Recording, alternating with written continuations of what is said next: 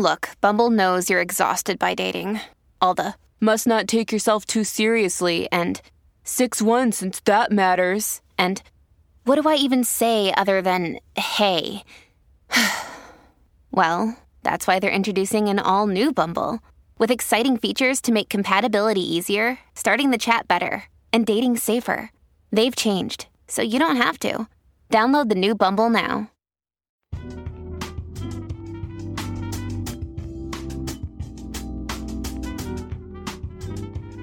Welcome to the Michelle Mission, 2 Men, 1 podcast, every black film ever made. My name is Vincent Williams, and I'm joined as always by my partner. Hey, what's up? Holla at your boy. This is Len, a.k.a. the Bat Tribble. And here on the final episode of 2021, we put a bow on this year's edition of the Michelle Mission with a Christmas film from 2007. This Christmas, directed by Preston Whitmore, written by Preston Whitmore, and starring a literal cavalcade of black actors, which would eat up a tremendous amount of time if I just read all of them. Yes. But I'll just say highlights would, of course, be Delroy and Lindo, Regina King, Idris Elba, but also a cavalcade of stars behind them. Mm-hmm. But we'll get to all of that. Yes. But before we do, Len, how are you? I'm doing fine, Vincent, but I also feel a little bad. Why do you feel bad? And I'm going to share some of my bad feelings with you. Okay. These are different bad feelings than what we've been talking about for. Yes. These are surprise bad feelings. Surprise bad feelings. Okay. Before I do that, let's give a shout out to everyone that is out there watching us as we are streaming live to Facebook and YouTube via StreamYard. Shout out to Deborah Battle, Aaron Fry, Jeffrey Thomas, Blue Girl 718, Camellia Will 03, Alan, Anthony. Oh my goodness. They are lining up in the chat. Sharon Eldridge. Oh, everybody is tuning in to the Michelle Mission. Hey, folks. Good to see you. Good to see you. I'm feeling a little bad, Vincent, and here's why. Okay. Last week on the Michelle Mission, previously on the Michelle Mission, we spoke about the Philadelphia hip hop tree. Yes. As if it were to be on a gift. Yes. And it was a great segment of the show. It was fantastic. And we were killing it. And we had made mention about, the tree began rightfully so with Lady B. Yes, sir. And then after going to Schoolie D, Jazzy Jeff and the Fresh Prince, The Roots, 3 Times Dope, it and not exactly in that order. It ended with Bahamadia. Yes, and we assumed that probably was because they're trying to balance it out, get another woman in there. Also, Bahamadia is a phenomenal, an amazing MC. Exactly. But Vincent, my friend, immediately after that show went up, I think I put that show up at maybe midnight that night. 12:05 a.m. my phone was ringing. And it was our good friend Ariel Johnson. Hey, Ariel. Malcolm Comics and Coffee House, and said, "Len, pass this flogging on to Vincent." Oh no! Because how dare the two of you, with all due respect to Bahamadia, how dare the two of you, when trying to come up with the hip hop tree of Philadelphia and thinking that perhaps you want to put another woman onto that tree, who do we do not mention Eve? What? Yes, Vincent. Wow. What about Eve? What about Eve? born right here in Philadelphia. I mean, yeah, look, introduced to us by the Roots. Introduced by the Roots, multi-platinum performing artist. Yeah. With the Rough Riders was her crew. That's right. She was a Rough Rider. Her star shined bright. It was relatively short, but that was her own doing. Right. She moved into other parts of media. Acting and had a hit TV show. Absolutely. And then would go on to get married and have herself a beautiful family. Vincent. How did we forget about Eve? Yes, Alan Anthony is hitting us up like, y'all left out Eve? Left out. Y'all should be ashamed for forgetting Eve. We should Girl be. 718 We should be. It is true. Before all of you in the chat get up on your chatty high horses, none of you in the chat last week were shouting out Eve to us.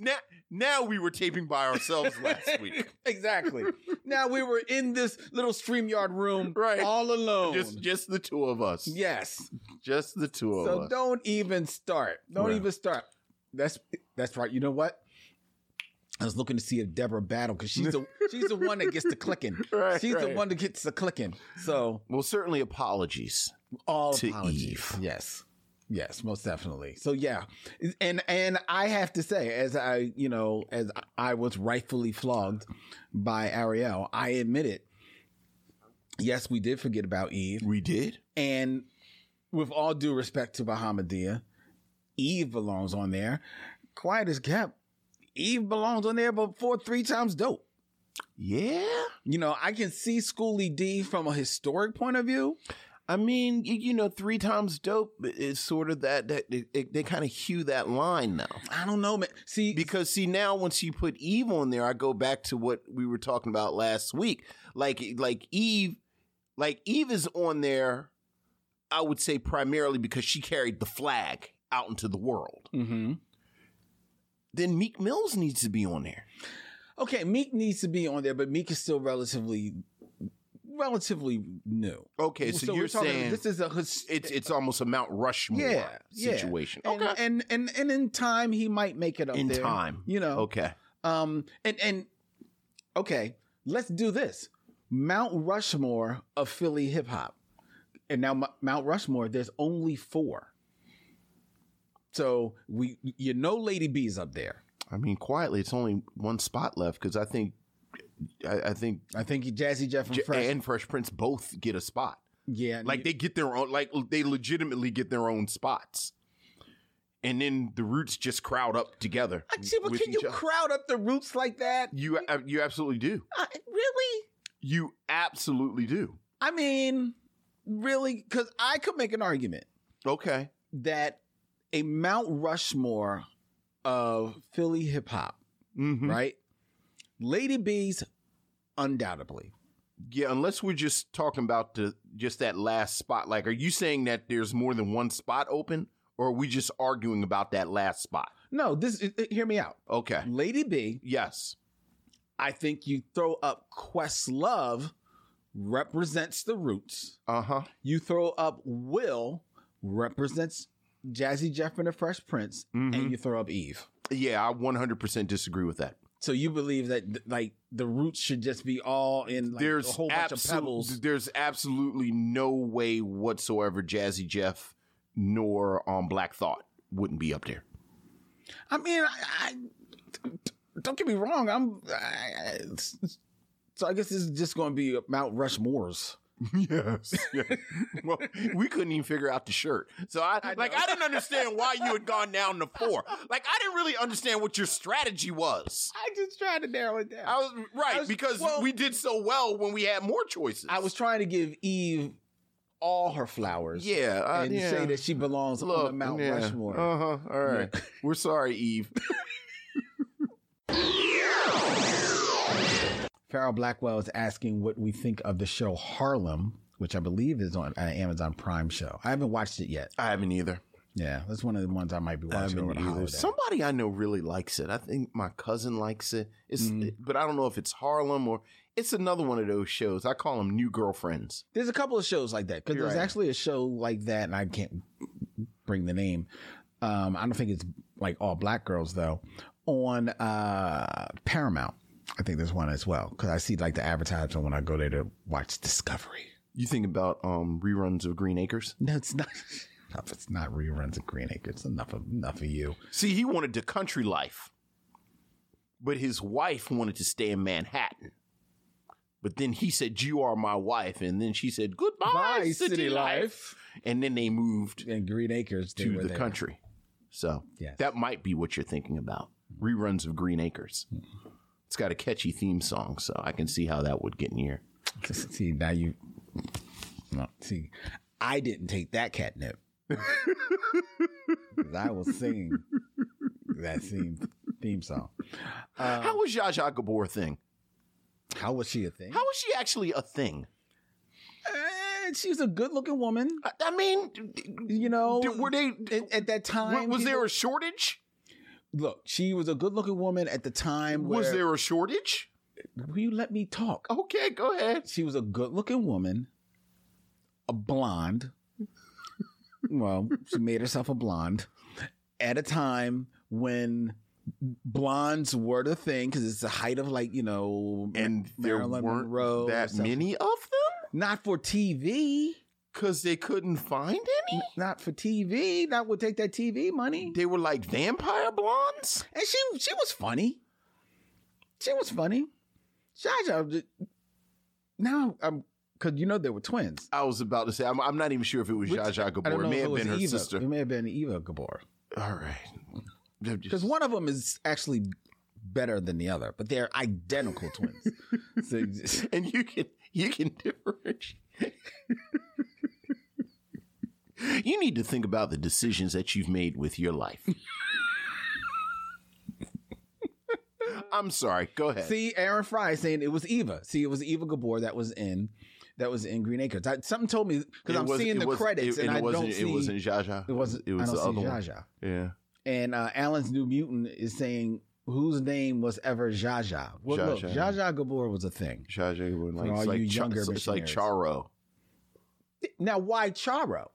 I don't know. But in fairness, Charo was, while she was a star here, she was a big star in speaking her own language. Speaking her, Spanish? Yes. Okay. Yes. So there you go. And so Eva Gabor was, I don't know. Anyway. All right.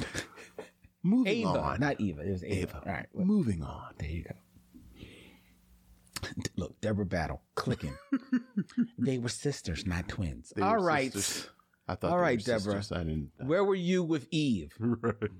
I don't want to hear from you. When it was all about Eve. I want to hear from you for at least 5 minutes, Deborah.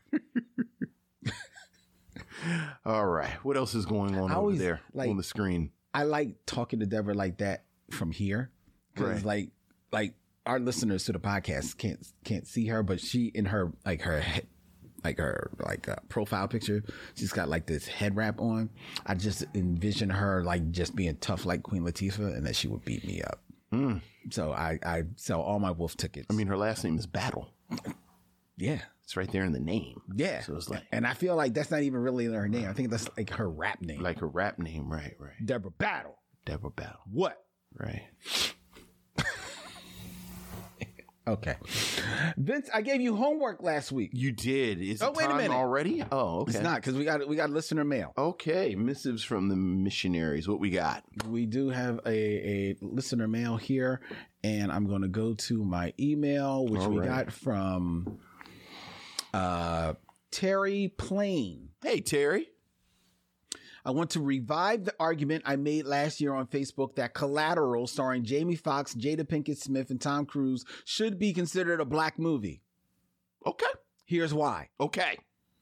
Jamie Foxx is a main character, protagonist, hero. Jada is the romantic interest. Mm-hmm. The storyline is influenced by Jamie's choices and ability to shift the plot based on his self-discovery. Jamie rescues and saves the girl. What do you say? I'll go along with it. Yeah, I can't knock that argument. Yeah, it's a good argument. That's a better argument than Lethal Weapon. But it's not. But right, we'll get to Lethal Weapon and Collateral. Yes. When we do Ebony and Ivory Week here on Michelle Mission. I mean, that's actually not a bad idea for a month. It's a shame we did the Defiant ones already in 48 hours. Oh, that's true. Yeah, that's true. Terry also sent us another email saying, "Hey, it's Terry again. Hey, Terry. I heard the rebroadcast of 6 Degrees of Derval Martin to Keegan-Michael Key. Okay. My path was different than Vincent's. All right. What's her path? Well, I believe Terry for some reason, I think it's a guy. But okay. Anyway, what's his path? It started with Dick Anthony Williams. Okay. To Denzel like Vince, but veered off to Denzel to Nate Parker in The Great Debaters. Oh, okay. From there, he goes to Nate Parker to Method Man in Red Tails. Very nice. Method Man to Keegan-Michael Key in Keanu. Thus, 4 moves. I like it. I do like that. This again, it's the aristocrats. Yes. Like it really is. It's not so much. I mean, I guess the primary goal is to win. But once you get past winning, it's how did you win? Exactly. That's fascinating to me. Exactly. With that in mind, yes, let's play this week's edition of 6 Degrees. 6 Degrees of Derval Martin.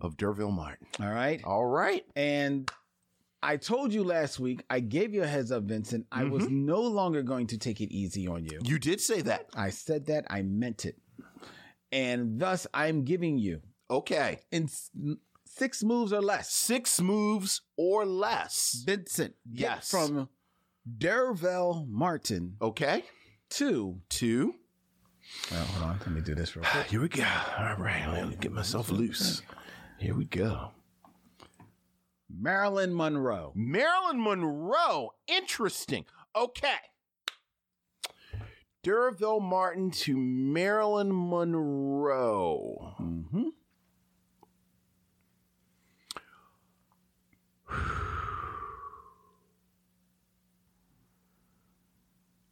Okay. Bad thing is, only thing I can't get Some Like It Hot out of my head. That's the only thing I have with Marilyn Monroe in my head. I mean, to be fair, outside of maybe 2 other movies, that's really all you need. All right. So, and that is with Some Like It Hot? Yeah, who are my 2 dudes? Tony Curtis and Jack Lemmon. Tony Curtis and Jack Lemmon. Oh, I'm done. Okay.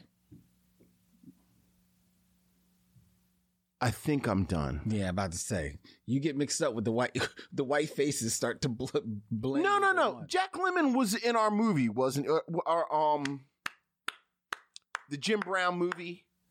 No. I know which movie you're talking about. That's not Jack Lemmon in there? No. Who did he get? The movie where it's the crime caper? Yeah. No. Who's he getting to the punch out with in that? That is it a very young Gene Hackman that plays the cop? No, Gene Hackman plays the cop, but then there's another dude who's in the gang. Then I think that's Ernest Borgnine. I think it's another dude. Just pull that up real quick for me. I think the movie is Split. Yeah, Split. Jack Lemmon's not in Split? It's not, I can tell you it 100% is not Jack Lemmon. Let's see. Split. Ernest Borgnine, Gene Hackman, Donald Sutherland. Yeah, he was a sneaky guy. In that. Warren Oates. Right. Diane Carroll. Yeah. No Jack Lemmon. No. Jack Klugman. Maybe Jack Klugman is who I'm thinking about. It is. All right. Jack Lemmon and Tony Curtis. I can't think of anything there in besides. Wait. Tony Curtis. Mm-hmm. Wait. Who's in the Defiant ones? Tony Curtis. Oh, well, I'm done. Yeah, I'm done. Derville Martin is in Guess Who's Coming to Dinner with Sidney Poitier, who's in The Defiant Ones with Tony Curtis, who's in Some Like It Hot with Marilyn Monroe. Very good, Vincent. Very good. I'm very proud of you. Very proud of you. Very proud of you. Very good. Now, I will say that, as I told you, you know, and I cheat because I'm doing the game, you could have gotten there in pretty much 2 moves. How many moves did I just use? I thought I just used 2 moves. That was about 3 moves. No, it was not. Sidney Poitier, Tony Curtis. I actually did it in 2 moves. Okay, well, you could have gotten there in 1 move. Okay. If that counts as 2, then you could have got there in 1 move. Who?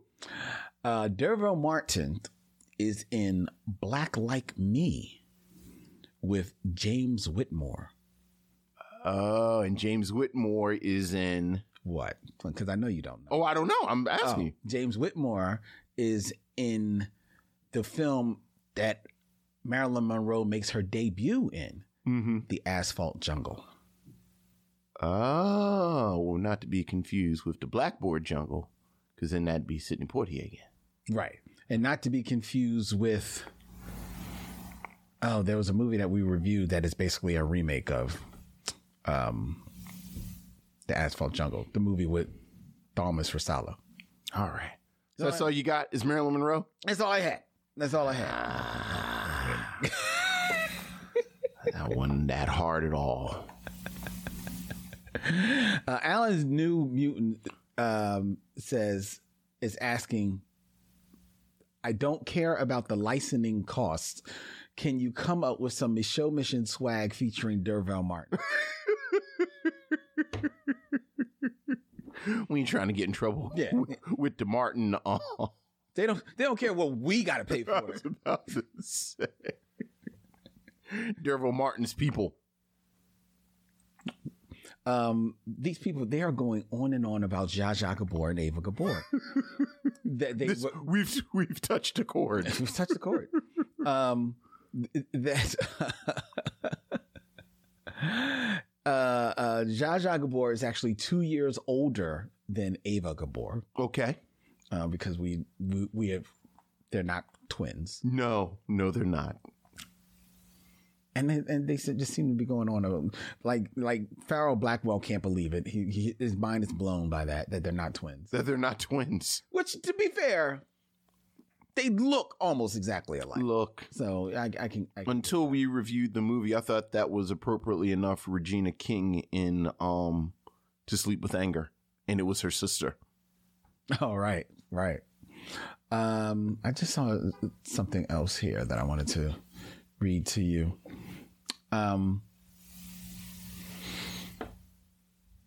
Your brother, yes, Damon, says, yes, and I quote, "Oh boy,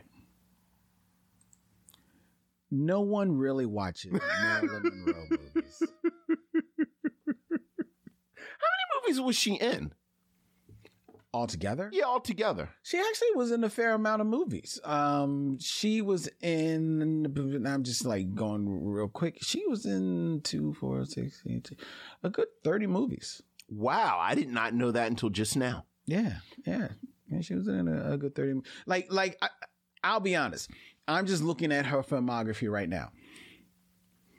The Asphalt Jungle is worth watching. She does nothing in it. It's her premiere. First, her debut. Well, it's not really her debut, but it's like her big coming out. So, but that's a movie worth watching. Sure. But the movies where she's Marilyn Monroe, right, that are worth watching, besides Some Like It Hot, would be, if you only watch Some Like It Hot, you really don't need to see anything else. Right, because I'll like that's like, this is Marilyn Monroe. Like, you show that to aliens. Yes. But maybe if you want to, some people would say, see Gentlemen Prefer Blondes. And who's in that with her? I think she's in that with, let me tell you who it is. Jane Russell. That's right. Because it's her and Jane Russell in that movie. It's kind of like a passing of the baton. Yeah. I've not seen that in forever. Yeah. But some people would side with that. Yeah. Then you can see The Misfits, which is Cary Grant's not Cary Grant, Clark Gable's last movie. Okay. It's her, Clark Gable, and Montgomery Clift. That's an interesting kind of movie. Boy, you are in your bag right now. Boy, you got to sit over there and say Montgomery Clift. Yo, man. Oh, you are in your bag right now. I like Montgomery Clift. Oh, I know you like Montgomery Clift. You had a sparkle in your eye like mine when I say Thalmus Rosella. Oh, I know you like Montgomery Clift. I do. Do you know why? Because I've always, I know everything about it, but like, finally, this was the year I finally sat down and watched From Here to Eternity. Okay. And which Montgomery Clift is in. That's a really good movie. If you put a gun to my head and asked me what was From Here to Eternity about, you would never know. I would like, just go ahead. Like, I know it's one of those movies. It's about like basically this romantic movie that happens right around the attack of Pearl Harbor. I was about to say, I know there's water involved. Like, you always see the beach. Look, can you see Burt Lancaster's famous scene? Running on the beach. Now you pulled in Burt Lancaster. Well, Burt Lancaster was a beast, man. I love me. I'll watch a Burt Lancaster movie. I know you do.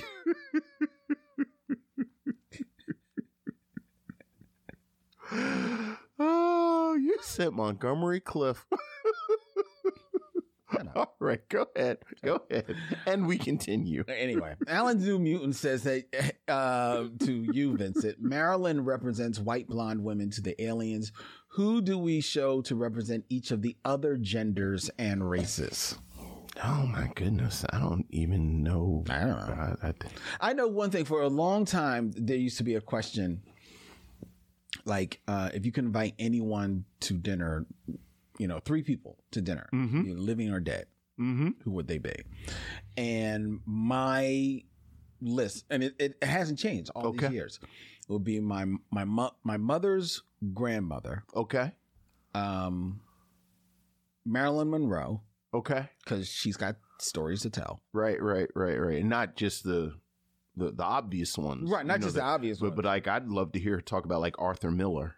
Yeah, and Joe DiMaggio and all of them, right? Yeah. And find out, who did it. And George Perez, the comic book artist George Perez. He's not.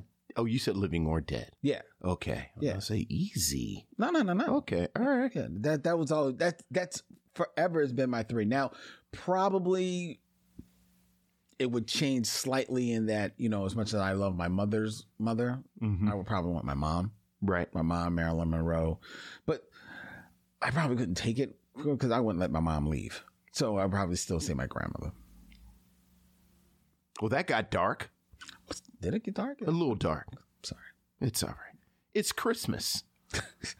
There's a vein of that. That's actually part of the theme of my, like, this is part of the theme of my list. Like, there's always a tinge just like right outside your sight. This is why I'm about to give you a little factoid, Vincent. I don't know if you know. This is why we could hang out with the missionaries. Did you know, Vincent, that 70s superstar D'Urville Martin played Lionel Jefferson in the unaired pilot Those Were the Days, which became All in the Family? I actually did know that. I didn't know. I actually did know that. They show it periodically. Really? On like Nick at Night, or they'll show like clips from it. I did. But Aaron, that's a good pull. Did he have the wings? He looked like D'Urville Martin. Well, that's why I didn't get the Yeah. Interesting. I did not know that. He really is a great actor to kind of play around with, because he ends up in the strangest places. He does. Like, he really was. It's funny. I always think of that scene from Dolomite Is My Name, where Wesley Snipes is playing him, and he's, I'm an actor. But he really was in these spaces. Yeah. Whereas, like, is that D'Urville Martin? Yeah. Yeah, bless him. Yeah, really interesting career. All jokes aside, he had a really interesting career. Very much so. All right, Vince, I gave you homework last week. You did give me homework. and I gave myself homework as we challenged ourselves to come up with putting together the ultimate Christmas music playlist. Yes. Yes. 10 songs. 10 songs. Can't just pick one album. No. You said 10 songs. You did. Yes. Had the nerve to text me earlier and say, don't forget your homework, as if I've not been thinking about this nonstop. Okay. Like I don't have, what did Toya have with the new edition? Remember when she was doing the new? Oh, her chart. Right. I didn't have charts written out, but I did think about it extensively, and I got it down to 10. You got it down. You whittled it down to 10. Look, man, it's a lot of good Christmas music. Now, I'm curious: is this music to be played in the order in which you are going to? Absolutely. Oh, okay. It's 100%. It's Christmas Day. Okay. It is Christmas Day, because we didn't say Christmas time. We didn't say, Christmas Eve. We said Christmas. That's right. So I kind of. All right. All right. So where are we starting? We are starting in the morning.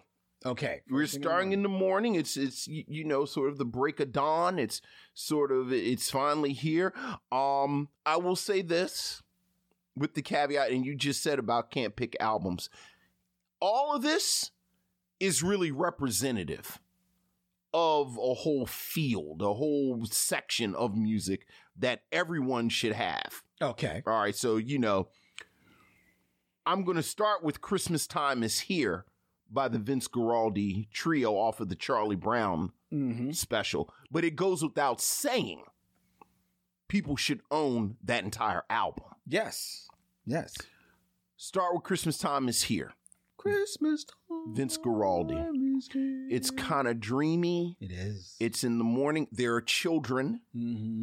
And like I said, I think the thing about Christmas, because obviously this is all super subjective because I chose it. But I do think that there's a moment. I mean, honestly, I would say 13, 14, where you start to have that kind of tinge of melancholy. Because Christmas is the your feeling for the season is changing. Yeah, and I do think you start to realize that this is a moment. And not to put too fine of a point on it, but like next Christmas could be different from this Christmas. Yeah. So I always like that hint of melancholy in Charlie Brown. So you start with Christmas Time Is Here, kind of jazzy, kind of airy. You open it up.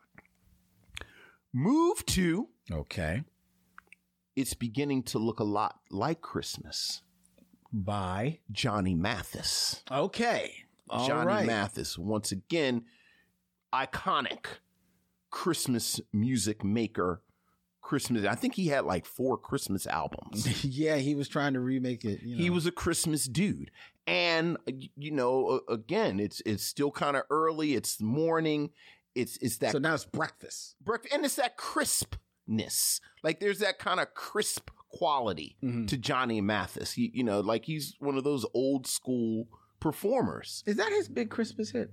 It's Beginning to Look a Lot Like Christmas. I think his whole album. Okay. Like I think he's a standards guy. Yeah, but you know how certain ones get acquainted to certain. I mean, that's my go-to. Okay. That's my go-to. I think people would argue for other ones, but okay, cool. I'm a big. It's Beginning to Look a Lot Like Christmas by Johnny Mathis. Move into Santa Baby by Eartha Kitt. It's a little early. It's get a little spice in there. Like we got the melancholy. Get a little spice in there, and then it's just a great song. Here's my only thing about Santa Baby. Are you questioning my list? No. All right, go ahead. No. I love the song. What about Santa Baby? I love what you're doing so far. The only thing about Santa Baby is that you've got to get a certain version of it. because the regular version, I love the song. I just think it's a hair too long. Oh, you want the radio edit? Yeah, because it goes on like I'll allow it. She's under like about 12 trees. I'll allow it. Yeah, that's all I'm saying. I'll allow it. I also, speaking of things I had to leave off, the Johnny Mathis, the Vince Guaraldi, the Eartha Kitt. This sort of represents the jazz. Okay, because it's a lot of good like talking about me thinking about this, the fact that I don't have any Louis Armstrong on here or Wynton Marsalis or Ella Fitzgerald, geez, like these amazing. Yeah. I mean, you could just, but I got 10. Take your pick. Right. Like I got 10 and I've already done 3. Good. 4. Now it's go time. Let's go. Now it's go time. Now it's let the kids go. What Christmas means to me, Stevie Wonder. Okay.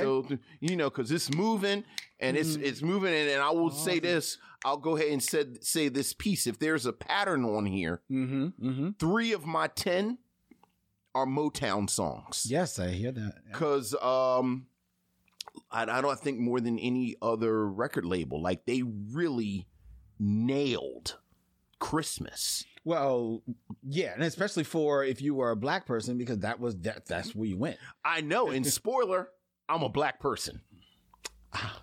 But you talk about like you said it about albums, like iconic Christmas albums. Jackson 5, iconic. Stevie Wonder, iconic. The Temptations, iconic. Yeah, the Temptations, like white people have the Temptations. Quietly, I think the Supremes Christmas album is amazing. I don't know if I've. It's really good. I kind of went. I went back and forth between the Supremes version of My Favorite Things and Santa Baby because I really like their Christmas feel. All right. Appropriately enough, I go from What Christmas Means to Me to the Jackson 5 Up on the Hilltop. Up on the hill. Up on the housetop. Wow, so that's the Jackson 5 you're pulling. And I'm going to tell you why. Okay. Because that's the song where they're actually kids. Okay, yeah. Like the other songs, they're singing them. They're singing them. I Saw Mommy Kissing Santa Claus. You get a sense of Michael Jackson as a kid. And you get a little bit of the crosstalk. But Up on the Housetop, they're really just talking to each other. Yeah, and it's hilarious. Yes. And I love that. And it's kids. So, again, Jackson 5, iconic. Good one. So what am I know? I got 1, 2, 3, 4, 5. I'm halfway down. You're halfway there. Christmas is looking good, sounding good so far. So now it's the zenith. Okay. We're at the top of the mountain. Okay. What else could you have at this point on Christmas, at the height of Christmas, at the purest moment of Christmas joy than This Christmas by Donny Hathaway? There you go. I mean, look. There you go. Nothing makes me happier than hearing those horns. And whoever is playing the sleigh bells. Oh, that's probably Donnie. It's just so pure. Right in there. It's just so pure. It's the greatest Christmas song ever made. It's one of the greatest songs ever made. It's just perfect. Yep. It's just perfect. And it's one of 3 songs on here that I argue, like, no one should ever remake it. Like, just put it away. Like, just go ahead and put it away. How appropriate that we're doing this movie. Look, man. I don't no disrespect to Chris Brown. I don't look. Donny Hathaway. Why would somebody else even touch it? No.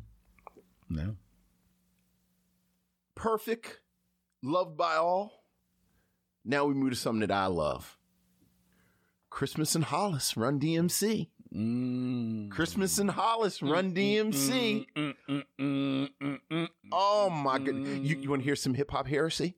You want to hear some hip hop heresy? I'm going to say it. We've been doing this long enough that I feel secure enough with the missionaries and with you that I will go on record as saying that Christmas in Hollis is my favorite Run DMC song. Oh, wow. How you like that? Wow. How you like that? Wow. How you like that? Okay. All right. Peter Piper can pick peppers. But rock rhymes. And they can be the king of rock. It's like that, y'all. Christmas in Hollis. Christmas in Hollis. And that's the one that's still paying the bills. I love the dichotomy of Run coming up with this ridiculous story. What in the hell is Run talking about? He finds a wallet. He goes through the wallet. It's Santa's wallet. I'd never steal from Santa. It's like, well, okay, I'm glad it's Santa's wallet. He gives it back to Santa. The wallet shows up again, but the money's for him. And then Run is finished. The money's for me. Okay. DMC, in that perfect sort of working class, straight ahead DMC-ness that makes us love him so much. It's Christmas time in Hollis, Queens. Full sentence. Mm-hmm. Mom's making chicken and collard greens. Yes, sir. He can just stop. Done. Like, he'd actually just stop right there. It's like, wow, that's a good Christmas right there. Yep. Love Christmas in Hollis. Christmas in Hollis. Love Christmas in Hollis. And yes, Christmas in Hollis represents hip-hop. Like, I've never been a huge fan of Christmas rap, but I acknowledge Christmas rap. Most Christmas raps, and I can't. Oh, no. I mean, actually, Christmas rap, like Curtis Blow Christmas rap. Oh, I can't stand Christmas rap. Oh, my goodness. You can't stand it? No, I'm not a Curtis Blow fan. I know, but... No, I don't like Curtis Blow. You don't want a new color TV in the stereo? No, shut up. I actually really like TLC's Christmas album, too. Yeah, that's cute. Yeah, it's fun. That's a fun show. All right. So, I think you got... Three more. Oh, I got three more. Okay, three more. From Christmas in Hollis, I really do go to something. This is probably the least iconic on the list, but this means a great deal to me because it makes me think of my childhood and it makes me think of my father. Alvin and the Chipmunks. Not Alvin and the Chipmunks. Believe it or not, my father was not a big Alvin and the Chipmunks fan. I believe it. He was, however, a big blues fan. And Merry Christmas, Baby by Charles Brown. Oh, shit. Is just like that. Like, that is Christmas in the Williams household, right? Mm-hmm. Like that kind of boozy, bluesy, please come home for Christmas. Yeah. Christmas time comes but once a year. Mm-hmm. Like, that is very much, and I said I wasn't going to do Christmas Eve, but let's be clear. There were many a Christmas Eve when my godfather came over. And I would hear the clinking of the ice in a glass and hear Charles Brown when Santa was supposed to be bringing stuff. So, Merry Christmas, Baby, Charles Brown. Cool. Got two more. Okay. Got two more. All right. We're coming to the end. And there's people that are shouting in the chat like, you had better have X song. So, well, number 9, in my mind... You gotta have Silent Night by the Temptations. Yeah. You gotta have Silent Night by the Temptations. Like if we're coming to the end of the day, and you gotta do Silent Night by the Temptations. Talking about, and other people do nice versions. People have nice versions of Silent Night. Of course. I'm not going to say other people haven't sung nice versions of Silent Night. I don't really want to hear anybody else sing Silent Night except the Temptations. Like, if it doesn't start with In My Mind, that's not Silent Night. It ain't Silent Night. Nice too loud. And now we come to the end. Okay. Well, I'm surprised we didn't end there, but okay. No, because now it's time to put it away. Like, this is the moment where Christmas now becomes a memory and you kind of idealize it and it's kind of perfect. And this is what I meant about, like, at the very beginning, where you kind of know, like, the like next year might not be this, like, one Christmas is going to be the best Christmas ever. Right. You don't know which one it's going to be. But one of your Christmases is the best Christmas ever. And when you remember it in this idealized form. So, of course, the Platonic ideal of Christmas can only be represented by Nat King Cole and the Christmas song. So you end with the Christmas song. Sitting by the fire. And then you put a bow on Christmas and you put it away until next year. That is very good. That's the perfect capper. Perfect capper. Some people quibble or whatever. I can't quibble with that list whatsoever, Vince. That was beautiful. Well, thank you. That was beautiful. Even though Miss Makeba is saying, shouting out, "What do the lonely do at Christmas?" Good song. Only got 10 now. I know. Ain't no room for the emotions. I know. Or is that the 3 degrees? That's the emotions. Yeah, ain't no room. I'm sorry. Look, I ain't got the OJs on there. The James Brown's not on there. Santa Claus didn't even go to the ghetto. No, he did not. Christmas in Hollis, you know what that makes me think of. Backdoor Santa makes me so happy every year. There's no Chuck Berry on there. No. You don't have my favorite Christmas song on there. Which is? My favorite Christmas song is Dreaming of a White Christmas by the Drifters. That's a good one. I can listen to that song I have listened to that song on repeat for a day. You know who destroys White Christmas? Like absolutely demolishes it? Who? Otis Redding. Yeah, okay. I believe it. Like just destroys it. Like I believe it, but I just leaves it in tatters. I love the harmony of the Drifters. Mm-hmm. The different parts, highs, the lows, all that. That was very good. Mm-hmm. That was very good. So that's my 10. That's your 10. If I gotta have 10, that's my 10. Very good, Vince. All right. I was given a task. Yes, you were. Of coming up with Len's ultimate Christmas movie watch list. Okay. All right. All right. Now, I too was thinking like you, Vincent, and went across genres. Ooh. I actually even thought of you coming up with my list. Okay. You're like, I got to put something on here for Vincent. All right. So now the only difference is I did not list mine in like a watch order. Okay. Because you never know where the kids are going to be, where you're going to be and stuff like that. So the family will decide. But most of these movies you should be able to watch with the family. Okay. I start with one that I guarantee you will think is too grown up for the kids, but they will love you if you present it to them. Is it The Exorcist? That was number 11. Got you. Didn't quite make it. All right. But my first one was Gremlins. That's a good pull, though. That's a good pull, right? Good pull. Yeah, that's a good pull. And it's a movie that the kids will absolutely eat that up. No, maybe not like the toddlers. Yeah, but your kids like about 9, 10 years old. Oh, yeah, no doubt. They can eat up the gremlins. Yeah, and I love it. Yeah, oh, yeah. They'll turn to you and say, I want a gremlin. Yeah. And you're like, go to eBay. Did you watch the movie? Exactly. Right. Okay. All right. I like that. All right. Then I go to a film that we have reviewed. Okay. And as I look at my list, it's the only film on here that we've reviewed. Okay. But it was got a surprisingly not a bad review for us. Okay. And that is The Best Man Holiday. Okay. All right. I could see that as a film that the family perhaps sits down, with brunch. Friends come over, you're sitting there, you're watching the movie, you're talking back to the movie. Oh no, she did, and oh my goodness, all that crazy stuff, with the tape, and everybody seeing the film and all the crazy stuff. So The Best Man Holiday, and it's got my melancholy in it. It does. See, there you go. Yeah. Oh yeah. All right.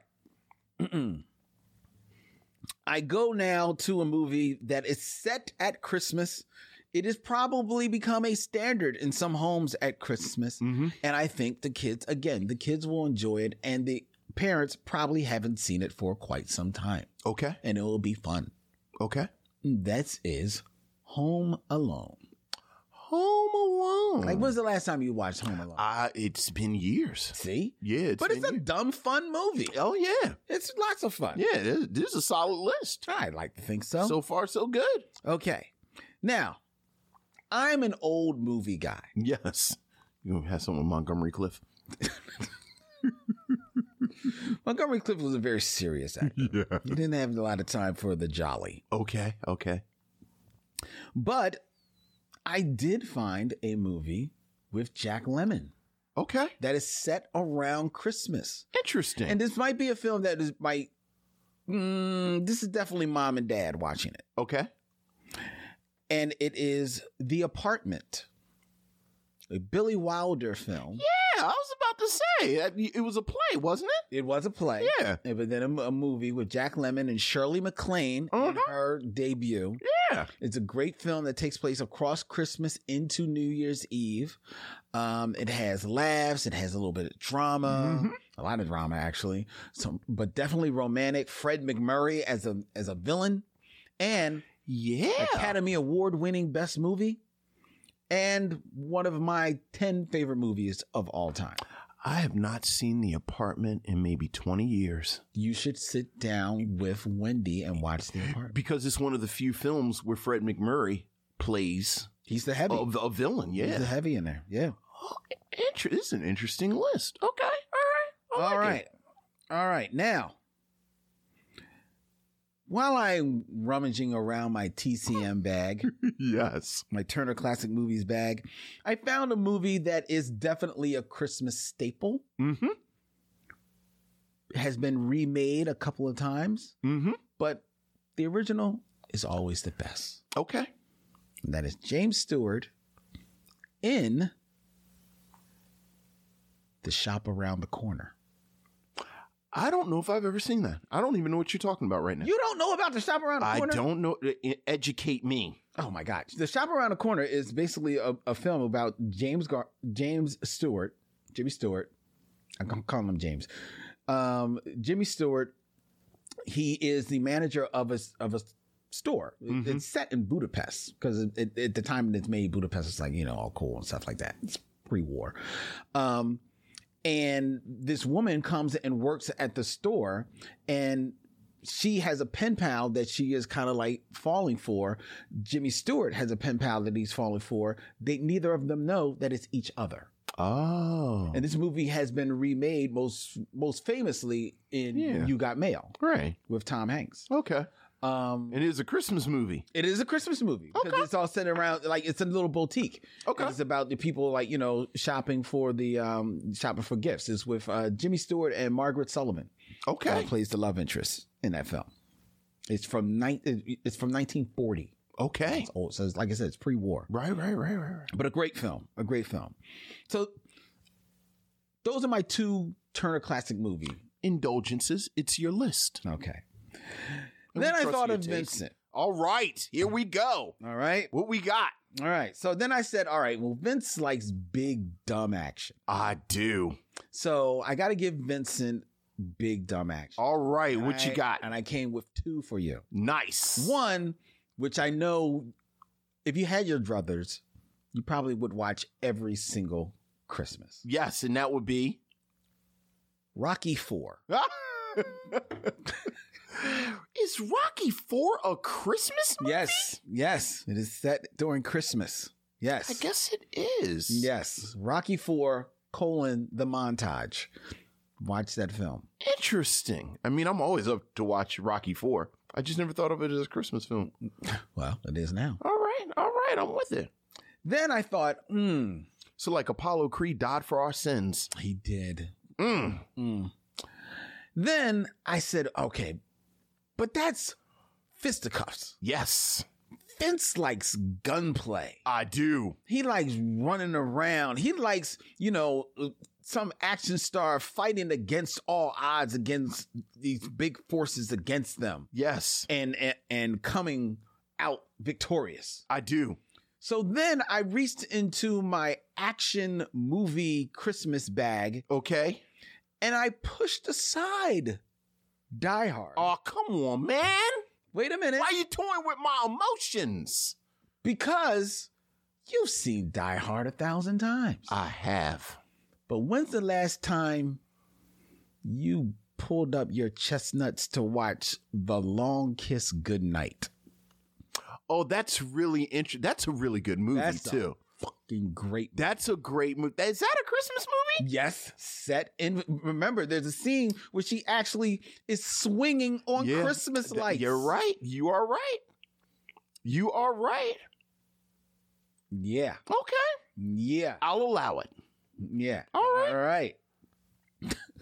Sharon Eldridge says, I've never seen Vince this attentive. This is all very interesting. All right. All right. Then, okay, I said I got to give the ladies something. Uh-oh, something for the ladies. They got the best I'm about to say the best night holiday. But to give them something that's just for them. Like they're doing. Distinctly for them. New edition stuff. And for the black ladies. Oh, all right. They were doing the new editions. No. All right, well, there you go. See, they got that. All but right. then something that speaks to, I think maybe speaks to the women in them. And that I started thinking about Queen Latifah, which took me to last holiday. Oh. Now, I know what you're saying. It's about her possibly spending like her last holiday. Right. I mean, but if you've seen the film before, it's a romantic comedy. All right. So, it's not going to, it's cool. It's cool. All right. Look. Hey. There's got to be something on while you're eating. Look. Look. Last holiday is on while you're eating. And it's cool. It is certainly something cool. You can watch while you're doing other stuff. Shut up. Now, the kids are back. The kids are back. You're sitting at sitting down. You want to watch some movies with the kids. Yes. So you start with a movie that reminds them of the fun they had in the morning, but gives them a window into the hell that you went through so that they could have their fun. Okay. And that would be Jingle All the Way.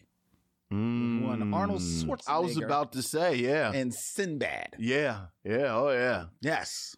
Crazy movie. But funny. And the dearly departed Phil Hartman in that movie. Yeah. That's what year is that?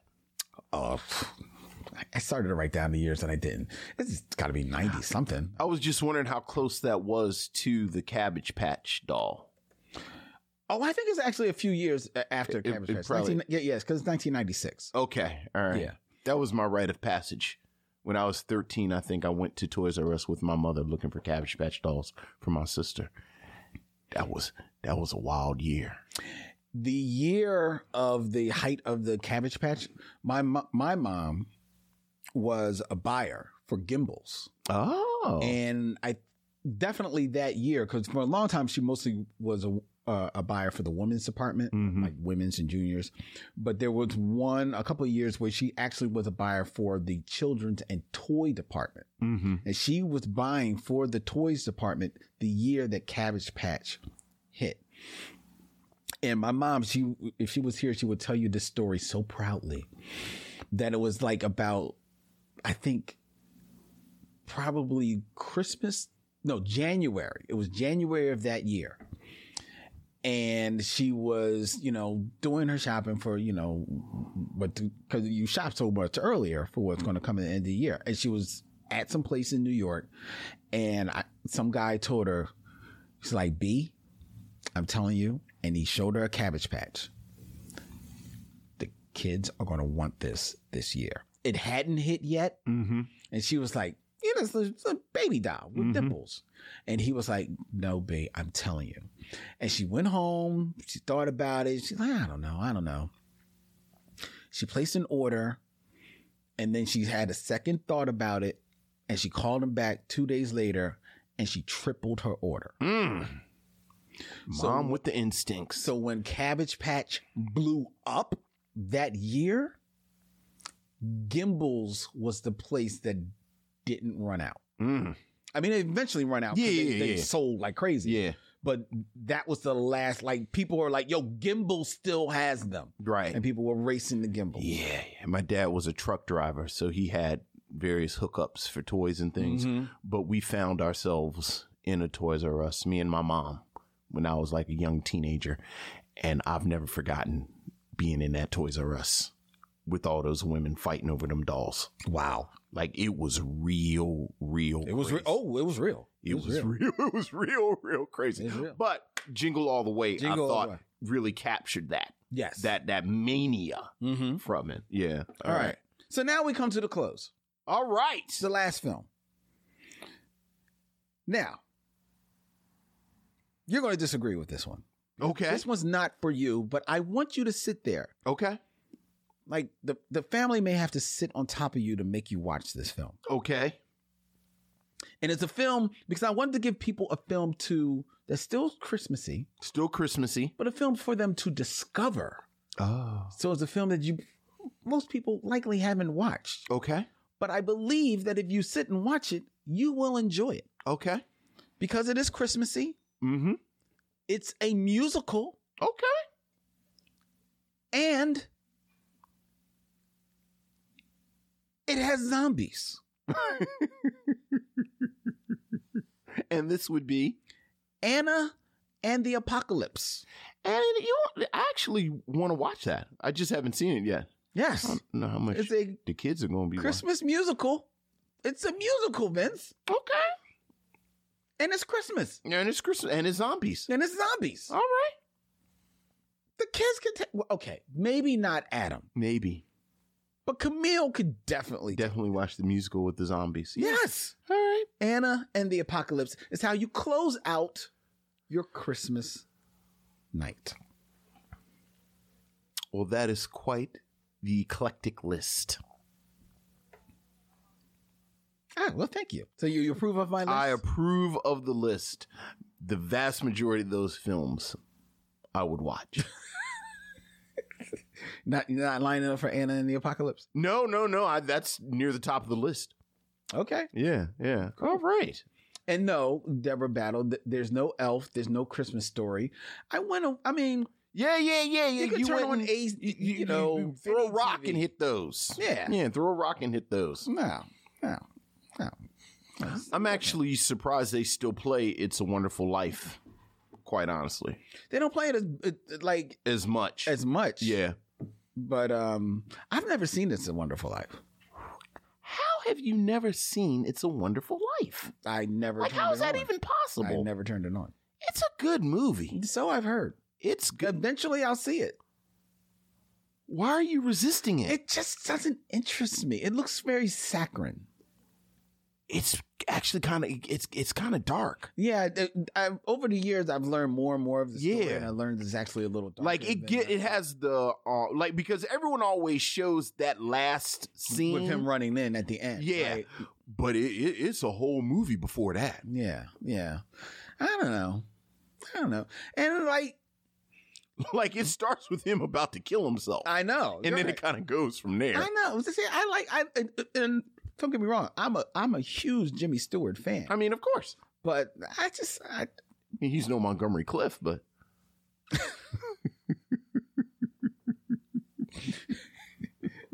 you gonna stop coming for me?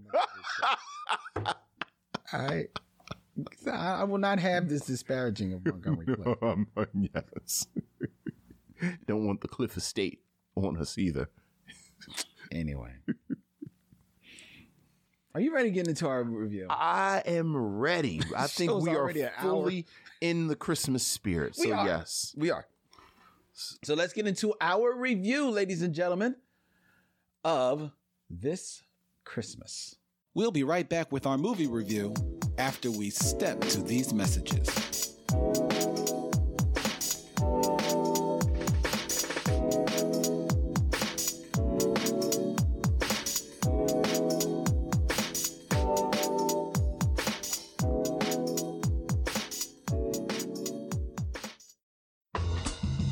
You told them 6 o'clock, right? You should have told them 4, because then they would have been here on time.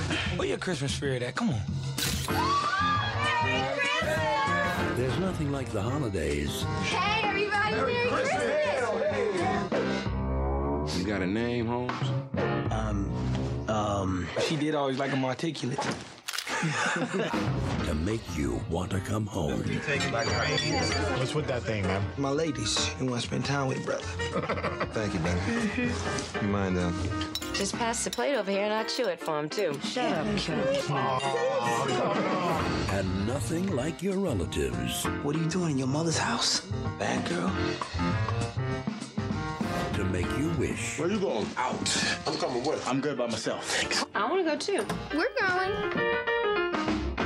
You hadn't. I just gotta find the right way and the time to tell her, that's all.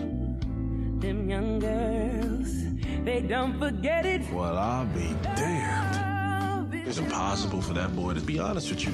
Honest about what? Where's Clyde? He's AWOL. He's in jail. I came home because I promised Sandy. Who's Sandy? Do I know you? That's your daughter-in-law. Got to show it, nah, nah, nah. This is not funny. No, it's not, but I'm gonna keep drinking until it is. Is everybody keeping secrets from me now?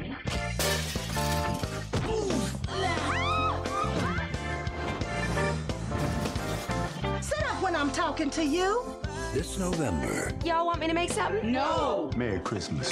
What is it, baby, that you can't exactly tell me? There's no place. You were pretty naughty last night, but Santa can't say it wasn't nice. You slept with Santa. Technically, yes. Ho, ho, ho. Like family. I've never seen her this happy. She's loving that everybody's here. I hope that every Christmas is as wonderful as this Christmas. This Christmas. We gotta make cookies for the kids to leave Santa. He's already had Kelly's cookies. Yes, we will. This Christmas, a 2070 comedy romance. 2070? I said 2007 comedy romance. It sounded like you said 2070. A 2007. You thought it was from the future? I thought you thought it was from the future. This Christmas, a 2007 comedy romance. At holiday time, family matriarch Madeira Whitfield assembles her large brood for their first reunion in 4 years. However, family ties show signs of strain when various secrets come to light, especially concerning Marine Claude's true military status, Quentin's debts, and teenage baby's secret plans to become a singer. Directed and written by Preston Whitmore, this Christmas stars Deep Breath, Regina King, Lauren London, Loretta Devine, Sharon Leal, Idris Elba, Chris Brown, Columbus Short, Delroy Lindo, Keith Robinson, Laz Alonso, with special appearances by Mekhi Phifer, Ricky Harris, Blink and You Miss 'Em, Brandon Jackson. This Christmas, on this episode, was the choice of Lynn Webb. Lynn, what do you have to say about this Christmas? This is a movie that a lot of people told me that has become a Christmas staple for them. You know, we're talking about Christmas movies and how some channels replay A Christmas Story all day long. Some play Elf. Some play, you know, the Jimmy Stewart movie you had just mentioned earlier. And there are some families that make sure that they sit down to watch This Christmas every year. And this is a movie that I had actually never seen. I like a romantic comedy, but for the most part, I find myself, as much as I like them, shying away from a lot of them. And this is not hardcore romantic comedy, but it seemed like, you know, like kind of like, you know, almost like a Black Lifetime type of movie, right? And it's chock full of so many stars that you're like, all right, is anyone really going to get a lot of meat to eat in this movie? So like, and so I just never came around to seeing it. So I was actually happy to watch this, and then honestly over the years, then you know the thing with one of the stars, Chris Brown, who became like a bit of a problematic figure over the years. So it's like, oh, I'm not going to go back to that movie. No. But for this exercise, I sat down to watch This Christmas, which is a very interesting film in its depiction of a black family, a very well-to-do black family, I would say. Black family that lives in California in a huge house. Yes. I mean, this is an enormous, they live in a manor. This is where they live. Well, it's a lot of them. Well, it's a lot of them. And the first thing that I appreciated was that, oh, this ain't nothing but Jefferson's the movie.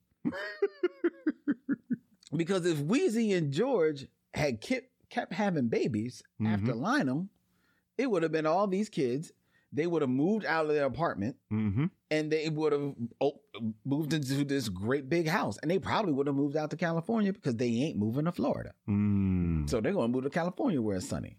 So that's what this is, because you learn that this is a movie about a family that has cleaners. Right. And that's how they make their dough. That's why they are all well-to-do. That's why all the kids are getting dividend checks for Christmas. Right.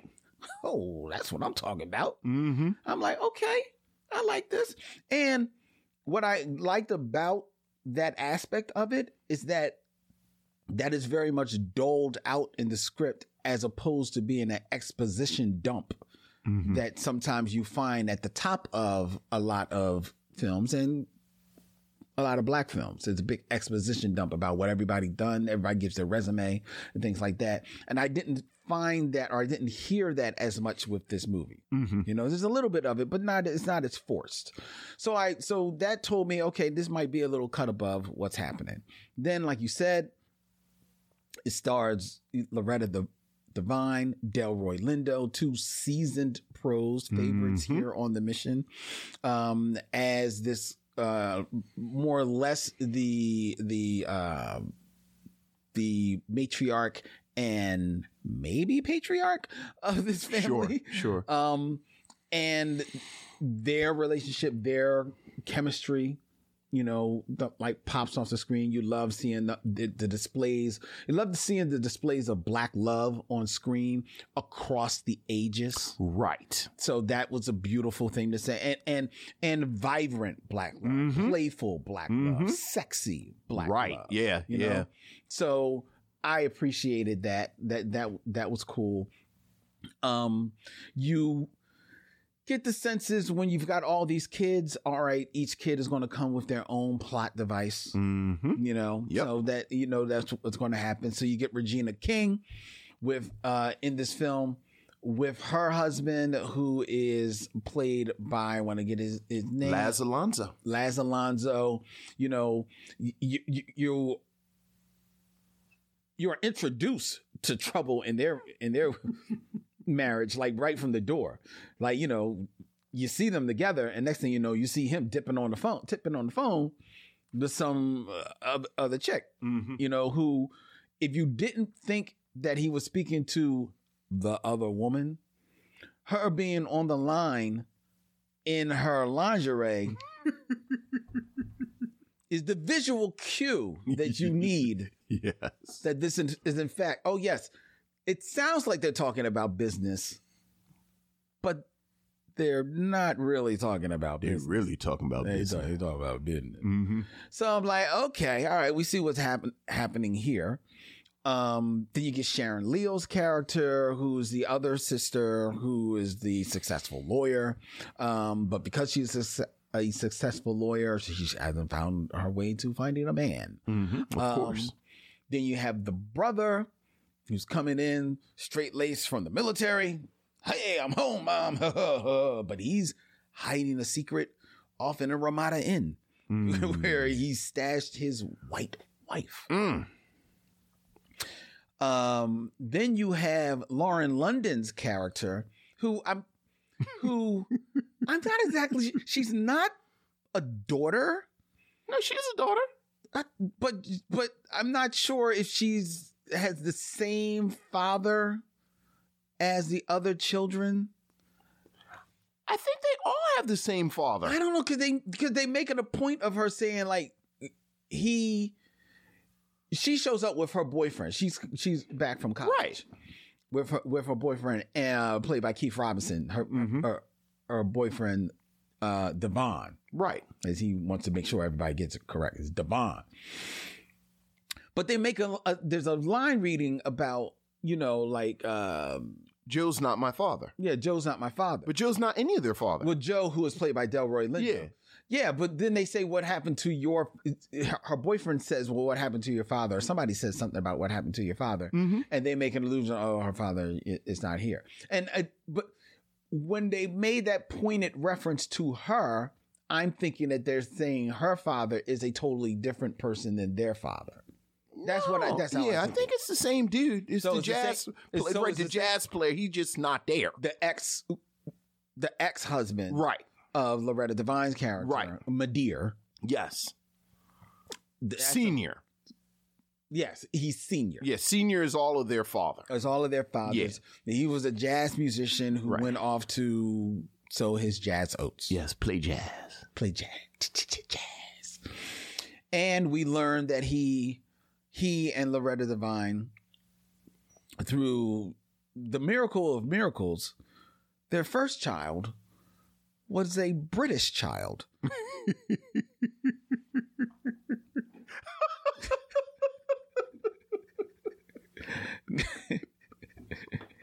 Named Idris Elba. Yes.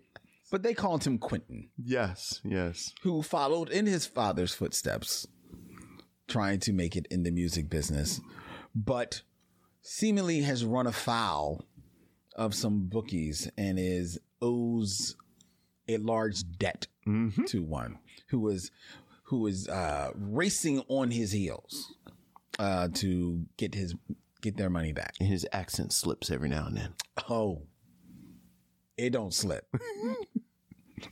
That John Niagara Falls out his mouth. And it's so weird because he's so good at an American accent. But here's the thing that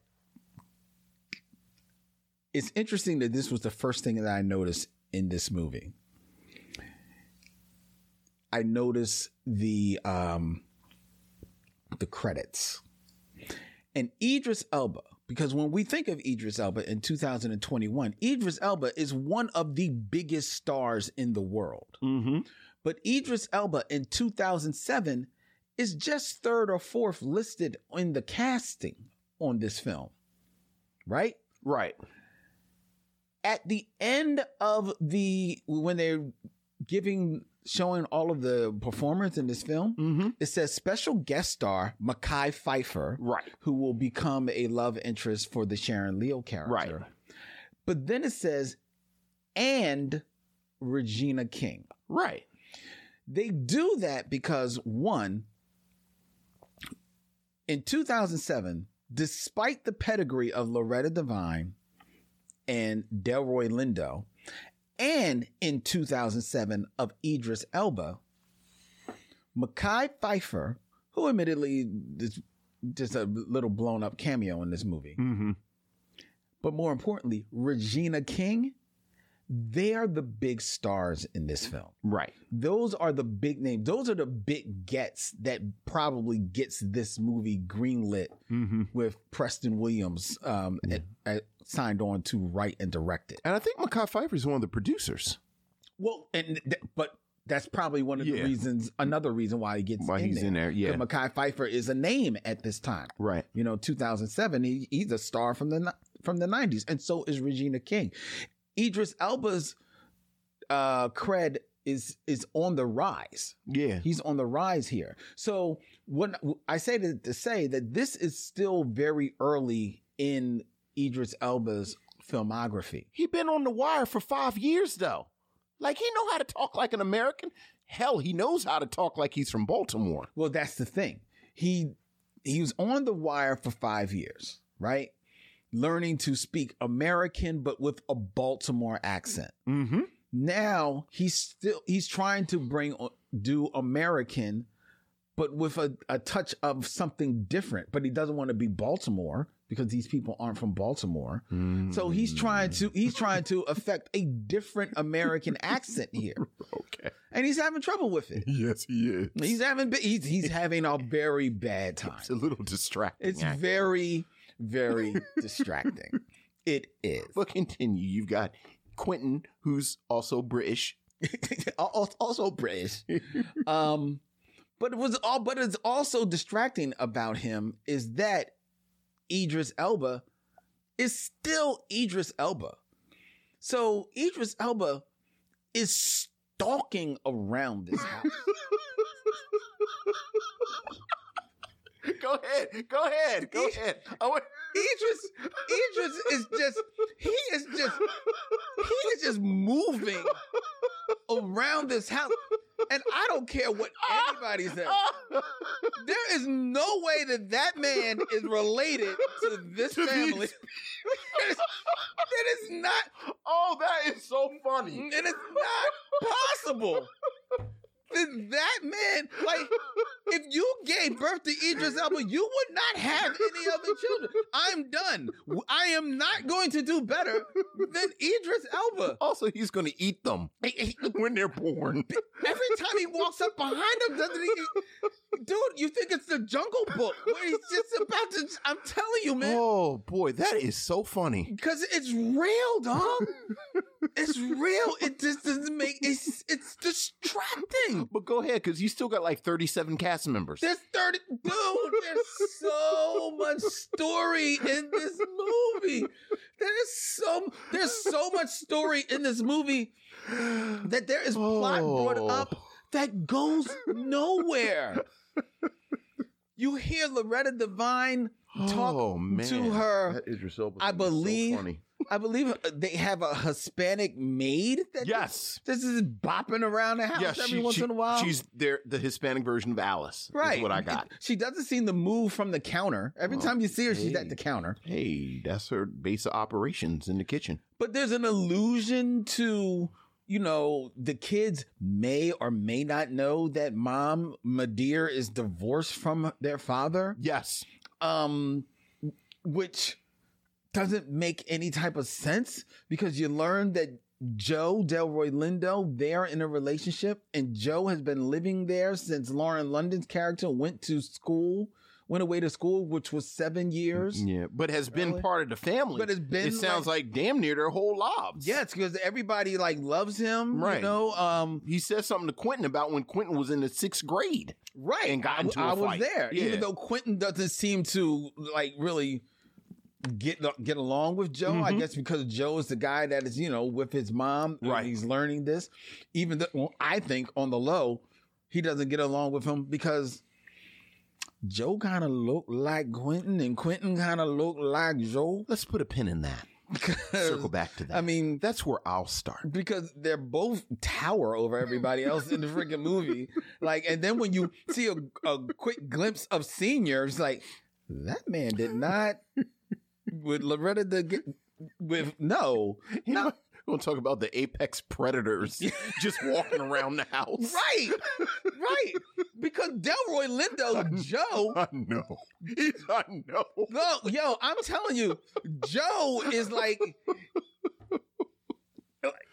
how on every movie, there's always some character who's like a chef or who's a painter, but you learn that he was also, a Navy SEAL. Right. Or ex-CIA or something. Was in the Secret Service. He's the one that took the bullet for Reagan or something like that. Joe got his fingers in everything, dog. Joe's raising Chris Brown up as a young buck. Oh, my goodness. Joe all of a sudden knows about, Quentin's debts. Joe is like the deacon of the church, so much the deacon that the pastor says, and now we're going to have a few words from Joe. I'm like, ain't this your show? You the pastor. The deacon's supposed to introduce the pastor, not the other way around. Look, Delroy Lindo asks you to do something. I think you have to do it. Joe reaching in his back pocket, taking out $10,000 cash in new bills. And you gonna take this and keep a stepping? Yo, I'm waiting for the sequel this Christmas, The Secret of Joe. Yeah. Because I'm like, what the hell is going on with Joe? Yeah. Joe is like Joe is the original Magic Negro. Yeah. Come on, man. Like, what's going on?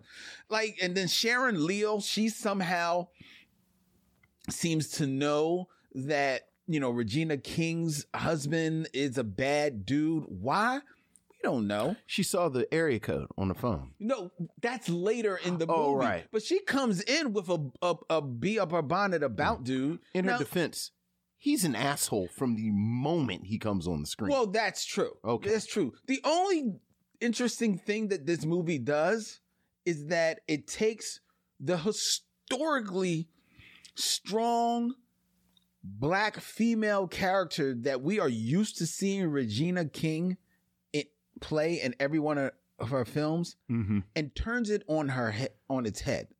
Because Regina King, I don't know who she is. Like, I don't know any Black woman that is cutting her husband's meat when he has two functioning hands. That was a weird moment. That was like, I thought maybe, I was waiting for them to tell us something as to why it went to that length. I thought maybe it was a thing. Like I don't know I don't know all the Black people. I thought, well, maybe that's a thing. I ain't never heard nobody cutting a grown man's meat for him like that. No, that never happened. That was a weird moment. With I'm waiting for he don't have no cast on his hands or anything like that. Right. It made absolutely no sense. Yeah, that was a weird moment. But I appreciated that Regina King gets to play a different character. Sure. Now, maybe it's my Regina King bias. I don't 100% buy her as that character. Right. I don't think try those she might, and I think it's probably because scenes like that just border on the get the hell out of here. Right. And it just doesn't read as true. Authentic. And I like Laz Alonso, but Laz Alonso just doesn't have a presence for me to believe. Well, unfortunately, that a character he's playing could do something like that. No, could pull that off. With Regina King. Because like I said, because from the very beginning of the movie, he's twirling his mustache. I know. But it just doesn't read. Yeah. It just doesn't read right, and speaking of presence, Sharon Leal, she's trying to come off as like a little bit of a, like uptight, a little bitchy. I don't necessarily 100% read that off of her either. Yeah. She has a funny scene when she has to tiptoe in after spending the night with Mekhi Phifer. And that's a very great scene. It's well shot and it's funny and it's cool. But other than that, I don't believe her character. Loretta Devine, I usually like Loretta Devine. She's like just kind of like a little milquetoast in this movie. I don't think the movie gives her much to do. Her character bounces out of being like, dominating and then sometimes just a little placid and little airheady. The military son, who is played by, I think that's Columbus Short. Yes, Columbus Short. I don't buy him. I don't buy him as a military guy. I don't buy him. He seems to be like a little troubled. Maybe has a little bit of anger issues, I think. But I don't even buy that. I don't buy he doesn't have any chemistry with the woman that is playing his wife. Right. Quiet as kept, none of the couples I think have much chemistry. There's chemistry between Delroy Lindo and Loretta Devine. I was about to say they're the sexy ones. They're the sexy ones. Yeah. And there's maybe a little hint of chemistry between Mekhi Phifer and Sharon Leal.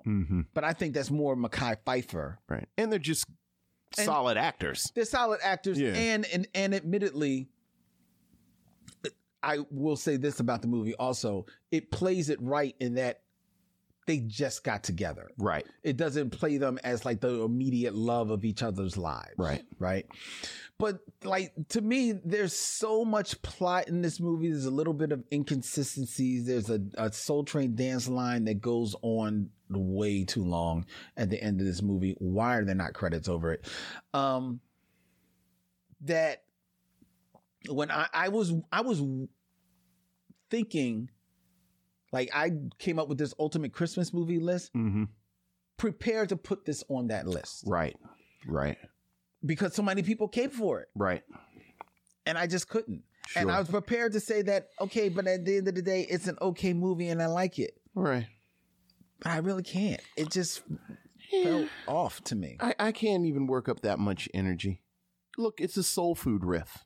We've mentioned it before. It's almost like build a movie, where you kind of have a buffet of plots that you kind of pull from, and that, like you said, there's the professional sister that can't have a personal life. This is the ne'er-do-well son. This is the domestic sister, but she has some type of domestic situation. Right. Kind of mix it up.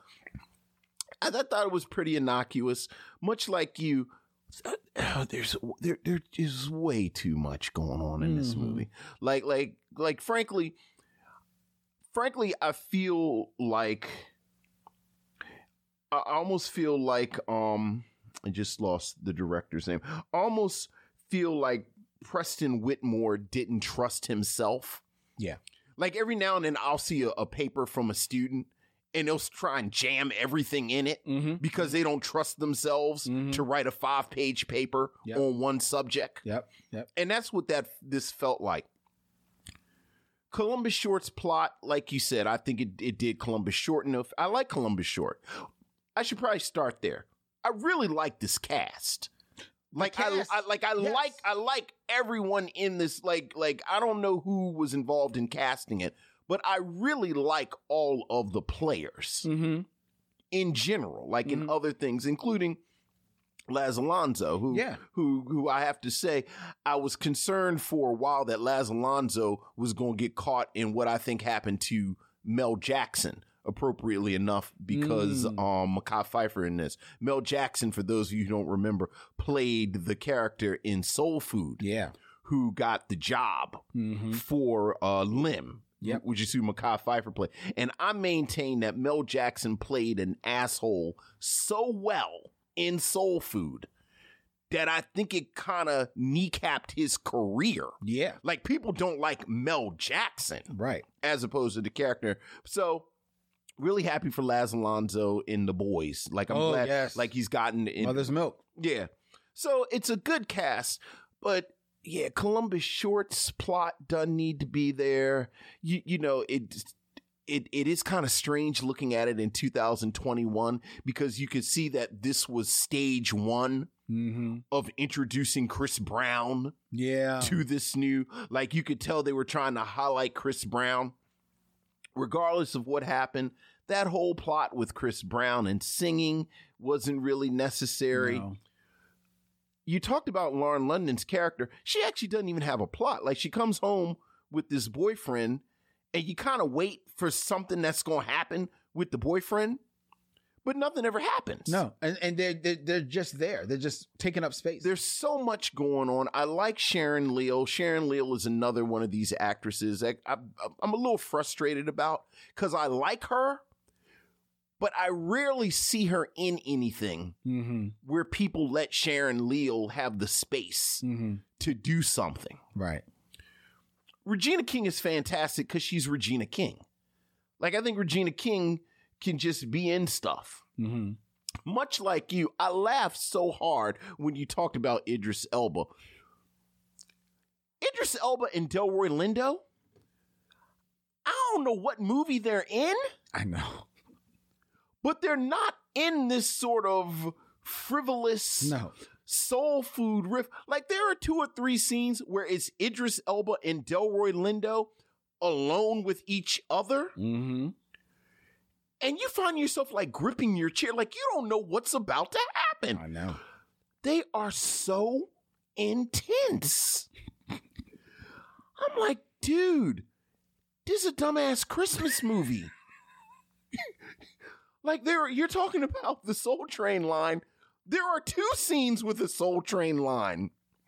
Are there? Remember, they have a quick one. Oh, that's and right. then they have one at the like. There's a movie with 2 Soul Train lines, and Mekhi Phifer is in a Santa Claus outfit. I'm gonna need both of y'all to dial it back a lot. Yes. So it's way too much going on. It's you know, again, Delroy Lindo and Idris Elba are really just too much. They're really just too much for this movie. Yeah. It was nice to see Loretta Devine. Much like you, I also like sexualized older couples, and I really like that first scene where, you know, Loretta Devine actually has on like the sexy silky robe, and he's in the bed with no shirt on. I'm like, all right, I like this. That's nice, but the parts that you like, it's not enough space, to spend with. Because everybody has some kind of plot. Within 5 minutes, there's 20 people in there. Like you're talking about Columbus Short's character doesn't have any chemistry with his secret white wife. They don't have a chance of having any chemistry. They're in, I think, maybe 2-3 scenes. And by 2-3 scenes, are they actually in the same scene together besides the end? No, they because they're on right. He sees her at the club. Okay, we'll count those 30 seconds. They're together, and then after that, they're just on the phone with each other. Yeah, because then after that, he's in jail. Right. So you know you don't get any exploration of that. We talked about Sharon Leal and Mekhi Phifer, but the vast majority of that coupling happens off screen. Yeah. So true. You don't get that. There's this weird tonal thing with, I don't know how seriously I'm supposed to take this issue with Quentin's debts. Yeah. Because these two heavies are played comedically. Yes. Half the time. Yes.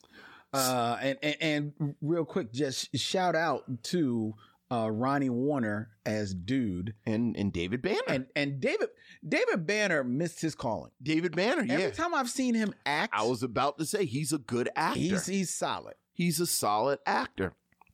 But I can understand people liking this movie. I mean, it's I mean, there's dumbass movies, but then there's just it's not even a dumbass movie though. I think it's just, again, it's a soul food riff. Like I think people like soul food riffs. Like you get these families together, and you know, we had not one but 2 dinner scenes with the overhead shot of the food being passed around. And I think there are better soul food riffs than this. Oh, I don't disagree with you, but I also just think like people like soul food riffs. Like I like soul food movies. I like when families, they come together, and I mean there are 3 versions of this movie set at Christmas, I think. Yeah, true. Very true. You know, the cast is way better than the material. Mm-hmm. But, you know, I don't care. All right, fine. So you mentioned in giving your ultimate Christmas music playlist, you championed for This Christmas by Donny Hathaway. Yes. As a song that nobody ever needs to touch. No. Chris Brown lays his hands on This Christmas in this film. Yes, he does. This Christmas. He does indeed. And there are people, I mean, and nobody capes. First of all, nobody capes for this over Donny Hathaway. There's nobody that I know. Right. But all we know are people that that know better. But I'm curious because This Christmas is a song that has been covered before. Yes. What do you think of Chris Brown's rendition? I don't understand. I didn't understand either. That like in my mind, you're burying the lead. Like I was sitting there with my mouth open as somebody told this boy to sing some Otis Redding. I know. I It's all soulless. I mean, he can sing. Like, he has a nice, I mean. He doesn't sound bad when he opens up his mouth. Right, he doesn't sound. But I also don't think. He can't sing. It would be difficult for me to hear him sing something and I say, oh, that's Chris Brown. Mm-hmm. Like, there's nothing actually singular about his voice to me. No, it's not. It's not. Or at least not here in 2007. Right. Like, I would never say, oh, Chris Brown can't sing. Like, I wouldn't say that. But there's nothing about his voice that makes me say, oh, that's Chris Brown singing that. Yeah. Yeah. So, you know, obviously I didn't like it, but again, you could tell it wasn't for me to like. Like you could tell, and it is kind of fascinating to see this sort of dead end to the beginning of an exercise because things went off the rails pretty quickly after this film. But like you could tell that his team was putting it together. Yeah. And this was part of the early steps. Yeah, man. Like, you know, here's Chris Brown. And this is your Christmas money. Right. And you know, likewise, I don't think he's that great of an actor. No. But I think he played the little brother of these other people who's just sort of around the edges. I was like, all right, fine. Again, like, it seems like this actually seems like a family. That if you start with like these apex specimens, like the oldest kids are Idris Elba and Regina King. Right. And then you go to Sharon Leal. And then you go to Columbus Short. Yeah. And then Lauren London. And then Chris Brown. And then you end with Chris Brown. Like, okay, well, at least I see the pattern. Yeah. Like, I guess. I just don't see the family. So that every time Chris Brown was standing somewhere with Idris Elba, I feared for Chris Brown's life. Like, I really did think that Quentin was going to eat him. I dig it. Your brother, Damon. Yes. Damon Williams in the chat says, it's the kind of movie you watch on mute late on Christmas Eve with some good music, all capitals, playing in the background. I don't disagree with that. Like I think this is very much a background movie. People are over. It's on. It's almost like, and I think A Christmas Story is a much better movie than this. But I also think it has that sort of, you know, I'll say Elf, because I don't think Elf is that good. Like, I think Elf is kind of like this. It's just sort of innocuous and it's on. And like, if you're sitting in a room, you can pay attention to pieces of it. But like, there's nothing about it that you're going to say, pause it when I get up and go to the kitchen. No, there's parts about it when you're going to pause. You're joking. But speaking of like sort of Idris Elba and Delroy Lindo, and it's like, this really came out of nowhere. Like, this is completely outside of the tone of the movie. And real quick, this man moment is brought to you by the Michelle Mission, being men here. I mean, it's not even being men though. Like, this is actually a critical go ahead. observation. Go ahead. Like, there are two moments where Regina King is in real little panties and a real little bra. And it's like, oh, well, that came out of nowhere. Like, it actually came out of nowhere. Yeah, that's true. And you're right, tonally. Yeah. Now we know why the kids are always leaving the room in this movie. Look. Obviously, she looks fantastic. Amazing. Both times. Amazing. But again, I think that does go along with what we've kind of been talking about, like the tonal quality of the movie. Like I said, the sexy couple is Loretta Devine and Delroy Lindo. Yes. Like, quite honestly, it would have made more sense for Loretta Devine to have walked out in some lingerie or something, because that's the energy that the two of them had. Regina King, it came out of nowhere. Speaking of Regina King. Looked great. Looks fantastic. Came out of nowhere. All right. Speaking of Regina King and coming out of nowhere, where do you stand on catching your significant other cheating? Thus, I'm going to whip him. See, again, I didn't know. I had difficulty with what type of tone the film was trying to get across to me, because again, it's Regina King, and they actually have them and like she's standing in the rain, and there's Aretha Franklin playing, and she's Regina King, and you get that, like, I mean, this is not funny. This is like this is the destruction of her family. Yes. Like, this man is cheating on her. She has 2 kids. Like, she tells her sister, I have 2 children. I don't really know what I'm going to do. Everything that goes along with that. And then it's this kind of Tyler Perry farcical moment. Right. Where she, more or less seductively gets him to take a shower. Right. And then wets the entire bathroom floor with baby oil. Right. Tricks him to come out of the shower so that he slips and falls, and then beats him with a belt. Right. Repeatedly. Right. And this is played 100% for laughs. Right. And if you flipped the genders in that scene, this movie would be they'd be Me Tooing this thing like crazy. I mean, look, obviously no one should hit anyone, but I think you're overthinking it. I'm not overthinking it, dude. A woman catches their guy cheating, right?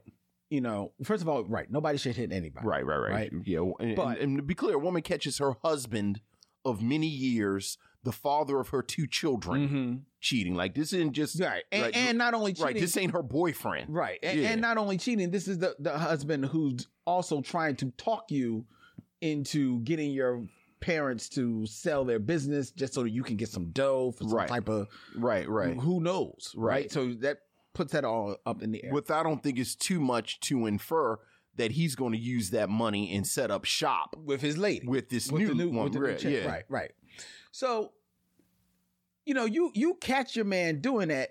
Yeah, you have a right to be mad. Mm-hmm. No one should hit anyone. No, but to paraphrase Chris Rock, I understand. Yes. If some stuff happens, but a belt. Yeah. And a belt, I mean, she whips that man about a good 7 or 8 times. Right. Like, you make him fall, you hit him with the belt, and then I'm leaving you, run out. It's still a little much, but okay. She is whipping this man. Yeah, but I don't think that's overthinking it. That's a little. I think the problem is it's not presented as seriously as you're taking it right now. Well, like, it's presented for laughs, and I don't think that's cool, right? Not to that extent, not as extended a scene as it is. Look, I think we've done well thus far, not directly comparing it to Soul Food. Like we've said, it's a Soul Food riff, but you think about that moment where Terry says at the party, the family fucked my husband. And then she grabs the knife. Oh, you're thinking about... and goes at her husband. And you think about that split second and the gravity that comes across. Yes. From Vanessa Williams. Yes. From the family. And the film tells you, this is a serious... this is serious. Right. Her marriage has just fallen apart. Mm-hmm. And you compare it to this, where, again, just tonally, it's played for laughs. And then you have the coda where she and Sharon Leo, Regina King's character and Sharon Leo's character kind of laugh about it. Right. So in my mind, that's what I'm more concerned with, whether or not people should baby oil floors and beat them with belts for an extended period of time. Yeah. Well, like, that goes without saying you shouldn't do that. mm-hmm. What I'm more concerned with is I was confused about how the film wanted me to feel about it. Right. Exactly. Yeah. So, are we there? We're there. The question, of course, is, would you recommend this Christmas? No. Interesting. I would not recommend this Christmas. It's very definitive. I think that as far as, you know, to as a film that either you watch it to see if you enjoy it, mm-hmm. or just a film to have on, like your brother said, in the background. Yes. If you're paying half paying attention to it. Mm-hmm. There are other films that fit this bill mm-hmm. much better. Okay. In either respect. Yeah. Than this Christmas. And it's a shame because, like you said, it's a tremendous cast. Yeah. But this cast doesn't feel like a family. Right. So I don't think you're missing anything there. Right. You'll see better performances from pretty much everybody in this movie. I mean, right. And probably other Christmas movies. I mean, right down the line. I mean, even, you know, not Keith Washington. That's just what's Lauren London's boyfriend's, that actor? He's it is a Washington, I think.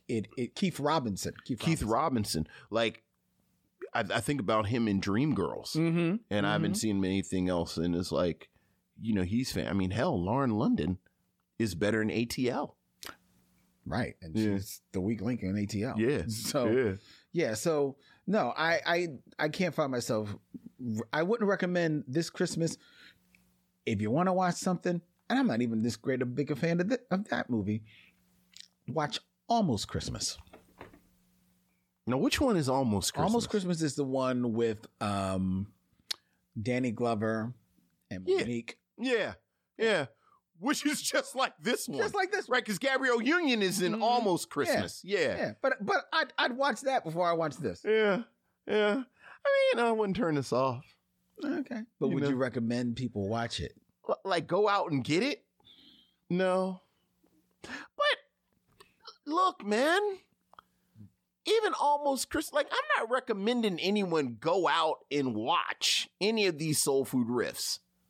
Not too many of them. I'm sure there's some that aren't. Right, like it really is soul food. Mm-hmm. And then these are like, hey, you like soul food.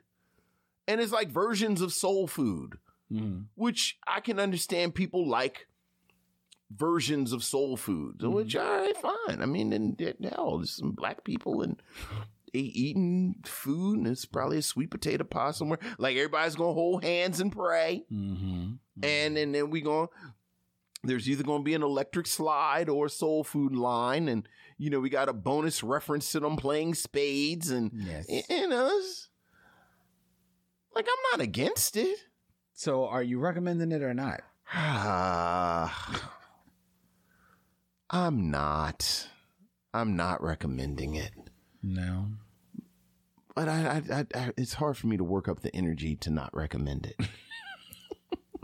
Like, it's just sort of there. You seem to do well from what I can see. So there you go. You did it very well. Yeah, all right. You should be proud of yourself. All right. You did it. I want Delroy Lindo and Idris Elba to have something where they just stalking the mean streets of somewhere together. Yeah. Yeah. All right. All right.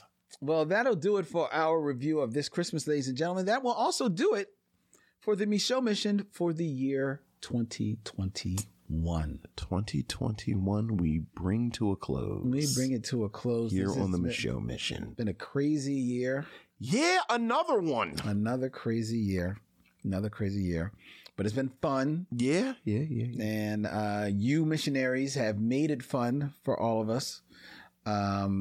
Yes, Sharon Eldridge, this is a good movie for a 6 Degrees game because there's a lot of connective tissue. Oh yeah. And you know, Delroy Lindo gets me to the Spike Lee universe. Yes, pretty quickly. Yeah, and Idris gets you to the Tyler Perry universe. Yeah. So does Loretta. Probably they all do. Yeah. But this has been a fun year. We thank each and every one of you who has supported the show, who listens to the podcast, who watches us as we stream live on every Tuesday evening, who continue to support the show. You know, there are folks that have been around for years, and we see y'all and we love y'all. Love you all, and I wish we could hang. We gotta have like a Michelle Mission convention or something. I mean, if people would act right and vaccinated, so we could. Yeah, because we've talked about going to conventions now. Don't but even get me started with. We can't get there. With the yes. I know. But thank you. We will be returning in January with continuing the road to 300. We have more specials planned for you. We've actually even changing up the lineup. You can go to our website and see the lineup of movies that we're going to be watching. But that's changing. We got I think at least one movie we're already changing. A lot of moving pieces. More specials, more fun. And it goes without saying, I'm so glad to be taking this journey with you, Vincent. Likewise, my brother. Enjoy it. Thank you. Thank you to all the missionaries. Merry Christmas. Happy holidays to one and all. All right. Let's go out with, you can follow the Micheaux Mission, 2 Men, 1 Podcast, every black film ever made.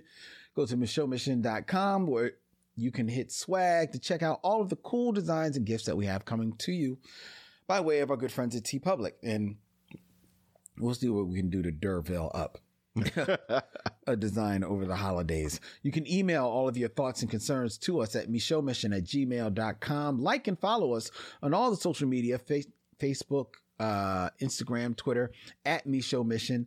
Subscribe on YouTube to the Micheaux Mission. And if you really want to help us on the podcast catcher of your choice, whether it be Apple Podcasts, even whether or not it be Spotify. You can give us a 5-star rating and a review. They just added star ratings on Spotify. Oh, very nice. Yeah. So please feel free to hit that star rating for the Micheaux Mission because that really helps people find our show. We really appreciate that, ladies and gentlemen. Yes. All right. We will be returning in January. I will tell you what we're going to be watching, but it may very likely change before we get there. So we'll let you know. We'll keep you posted. We will keep you posted. Until then, he's Vince. And one last huge shout out. Okay. To a person who has been helping me and Vince throughout the year behind the scenes. 2 people. One who was deep undercover behind the scenes, and that would be our California Dreaming partner, Mo Poplar. Hey! So thank you, Mo. He's kind of like an associate producer here on the show. Props to Mo Poplar. So we love Mo. Thank you very much for all of your assistance. Yes. As he has helped us with some very special projects that we got going on.